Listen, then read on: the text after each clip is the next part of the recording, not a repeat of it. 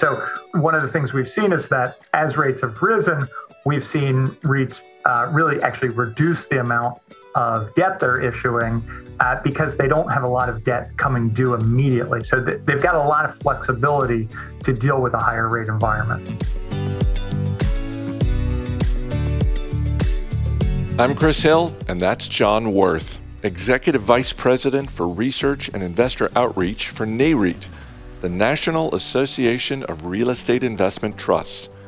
Deidre Woollard and Matt Frankel caught up with Worth to talk about how REITs are feeling the effects of rising interest rates, why more of them could be taken private, and which sectors are showing some promise in a challenging environment.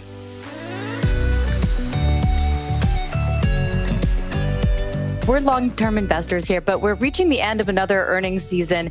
Was there anything in this quarter that surprised you about overall REIT performance?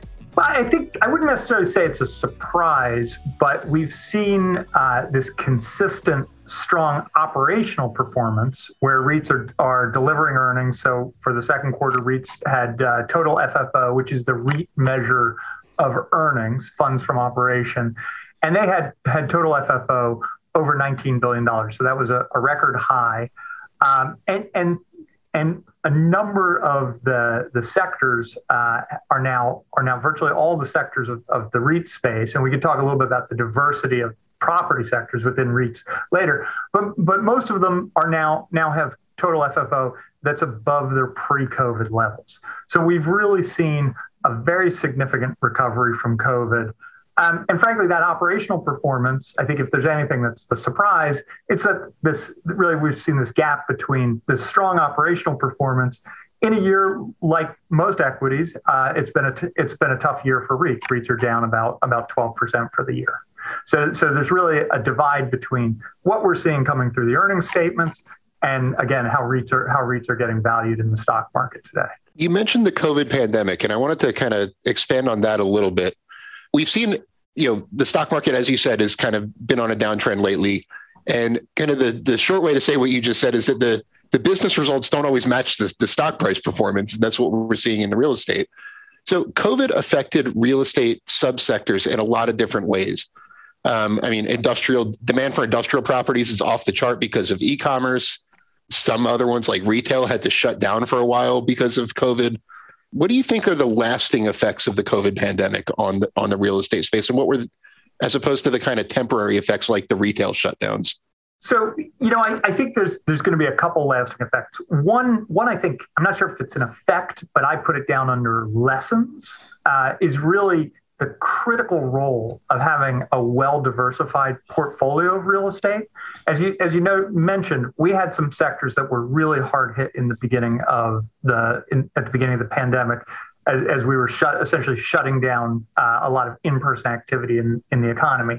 So hotels and leisure, retail, healthcare was hard hit, obviously, but we had other sectors.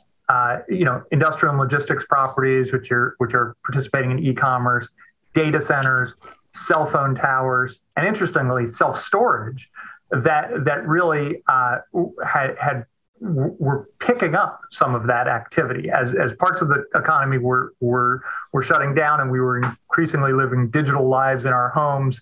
That was actually encouraging the use of other types of real estate. So I think one lesson is it's really important to have a broad-based portfolio of commercial real estate, and one that really maps to what the economy is today, that embraces the digital aspects of our economy today. And that's one of the things where REITs have really been sort of on the front foot and have been leaders in terms of innovating in data centers, cell phone towers, integrated logistics centers. As we look forward, I think how are our lives going to change permanently because of COVID? I think the most obvious is the role of the office in our lives and the impact of work from home. And as people, I think, at least for the near term, we're going to continue to see a lot of experimentation around how people use offices.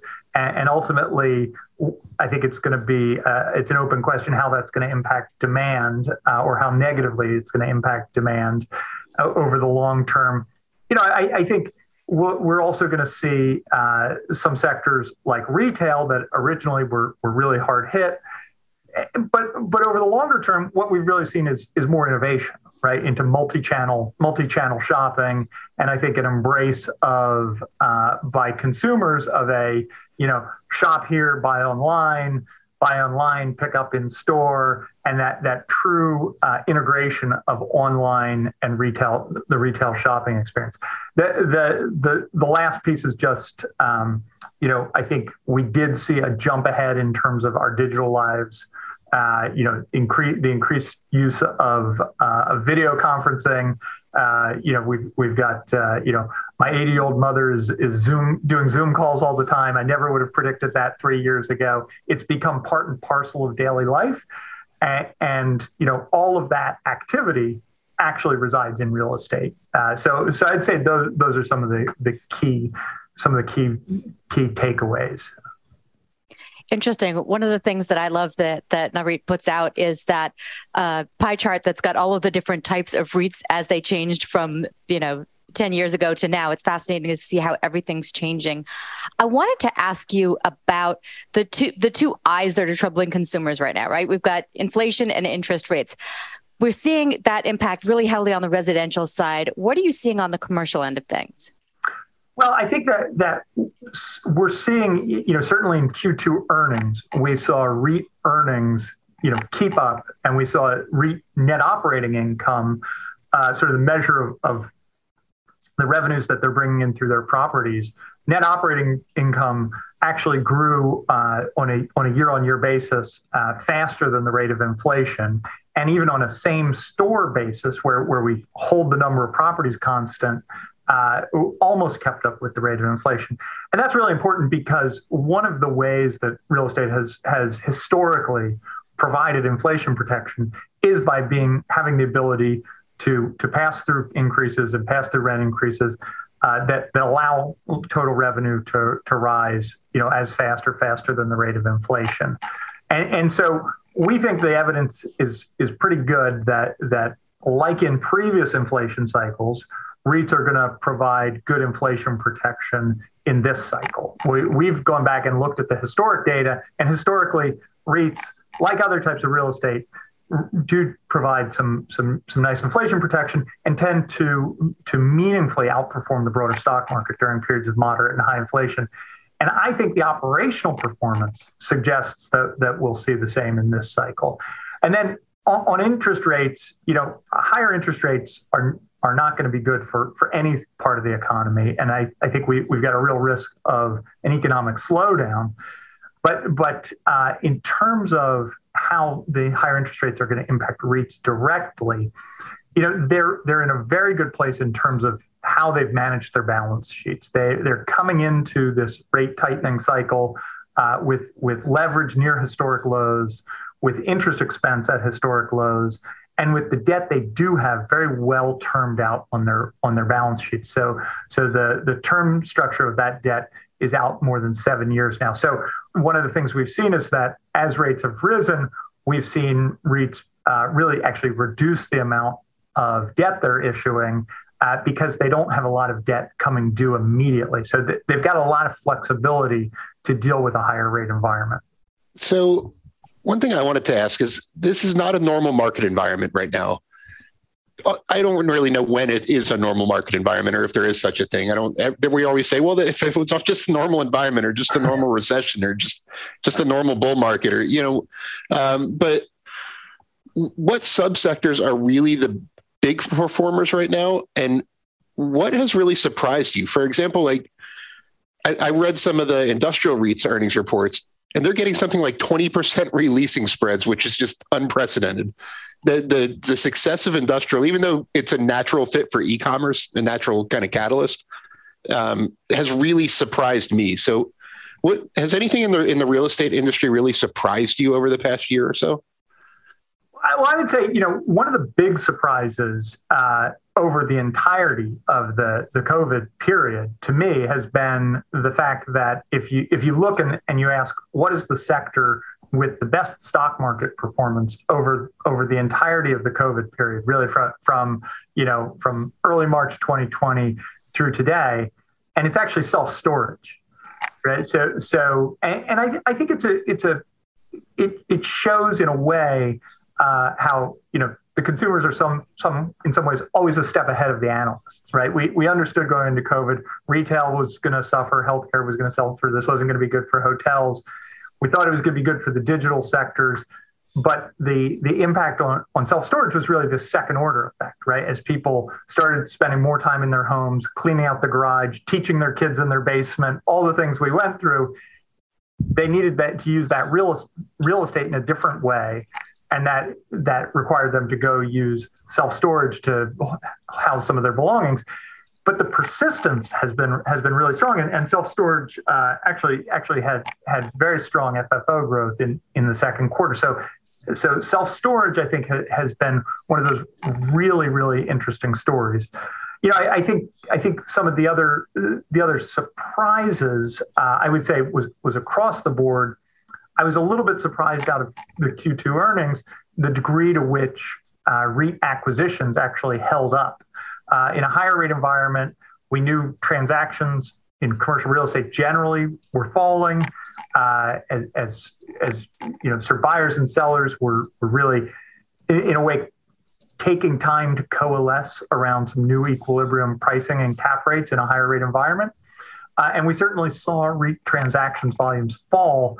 But even with the current environment, we still saw about $18 billion in REIT transactions in the second quarter, and those transactions end up being the driver of future earnings growth. So it was good to see that hold up. Yeah, I wanted to ask you about that because we have been noticing that M&A activity. I mean, I just got the Prologis and Duke Realty prospectus mailed to me. So you mentioned some of the factors that are driving this, but is it going to keep happening? And are we going to see more of these types of deals? Well, I think that over time, we're likely to continue to see deals of the type that I think Prologis and Duke is a good example. And these are actually the majority of deals by deal volume over the last couple of years are transactions that are from REIT to REIT within the same property sector. So, we've seen a number of deals where REITs are focused on getting bigger, growing their operating platform, lowering costs, lowering their cost of capital, and really getting prepared for future growth by creating more size and scope. And I do think that I think it's one of the most interesting trends in REIT mergers and acquisitions. And my guess is it's something that over time, when it's strategically appropriate, we'll see more of this. These are deals that are really, I think, they're not opportunistic. They're strategic deals. But I do think, we've seen these across a number of sectors. And my guess is that over the coming years, we're going to see more of this because as real estate modernizes, as you're dealing with more real estate that is engaging with the modern digital economy, I think that the value of that operating platform and the ability for REITs to have world-class operating platforms that add significant value to shareholders becomes a more and more important part of the business. And so scale and scope really can help in that way. I hope you're right that we see more of that type of M&A. We've also seen a lot of REITs being taken private by private equity, a trend that I'm not personally a fan of because just to name one, American Campus Communities was recently taken private. And I would have rather seen the next 10 years of that growth story play out rather than just get a little quick bump from the premium of the buyout. What's fueling that trend? Is there just a lot of investor money sitting on the sidelines? Is it a more attractive way to invest in real estate than just buying properties? I think that some of these deals that they're not technically going private, they're going into the non-listed REIT space. So those are still REITs that investors have access to. So I think a lot of that activity, it is still in the public REIT space, but they're not listed on the stock exchange. And one of the things about REITs that I think has helped them really outperform over the long term and to be one of the, if not the best performing vehicle for commercial real estate, has been the strong corporate governance and having shareholder control. And one side of that coin is when there's a bid out there, the leadership and the board has to respond to that. And so when a bid comes in that values a REIT significantly above where they're trading, they need to take a close look at that and do what's in the shareholder best interest. And so, I think that when you see these deals, and virtually all of these deals that we've seen over the last couple of years have happened at very significant premiums to where the stock is trading, you really have to look at that and say, well, that's what we expect from good corporate governance. I always remind people that the cloud isn't in the cloud; it's in data centers. So many of the tech companies that we love, well, they're REIT clients, all over the place. If you could look into the future, thinking about that pie chart, is there any sector that you think is small now that's going to be really big? That's a great question. I think that one of the sectors we've seen some growth in, it's not even an independent sector yet. They're in specialty right now. Is gaming and leisure properties. So properties that are having triple net leases with gaming companies. I think that's an area where we'll see continued growth. I think that we're going to also see the property sectors that we have continue to evolve. So if you think about industrial, which is a traditional property sector, but what we call industrial properties today, which are really, logistics facilities, they're very different from the warehouses of 20 years ago. And I think we're going to see throughout our property sectors continued innovation and change and continued uptake of a lot of interesting prop tech that is going to, change the way the tenants interact with the property and continue to grow and evolve what we think of as real estate. Really, really interesting to kind of think of the future of real estate and what's evolved just kind of by looking back. When you mentioned industrial, I mean, today's industrial properties don't look anything like they used to. Even with malls, I would go so far as to say today's malls don't look anything like the malls of 20, 30 years ago. So, absolutely. It's a totally different shopping experience today than when I was a teenager in New Jersey going to the mall. It's a totally different experience, and even strip centers, grocery stores, big box stores. The whole experience has changed through and continues to change because of multi-channel retailing. Investors need to know that when things evolve, like consumers demand different kinds of malls, that creates opportunities for REITs to adapt to changing tastes. Absolutely, and I think when you think about a property sector like office, where there's a lot of uncertainty, that uncertainty is also opportunity, right? So when you get the model right and you get the pricing right, that creates a real opportunity and a lot of upside potential. What would you like people to know about Nareit or REIT investing in general right now in 2022? I'll really finish where we started, which is, we think, and there's a lot of empirical evidence and data that suggests, having real estate as part of a portfolio is absolutely critical. Commercial real estate represents about 15 to 20% of the investable universe in the United States. We've done a lot of portfolio optimizations that actually suggest somewhere in that range is the exposure to commercial real estate that is appropriate in an optimal portfolio. And REITs are the way that the vast majority of investors are actually getting that exposure in the U.S. So they're really worth exploring, and there's a lot of different active and passive strategies to bring them into a portfolio.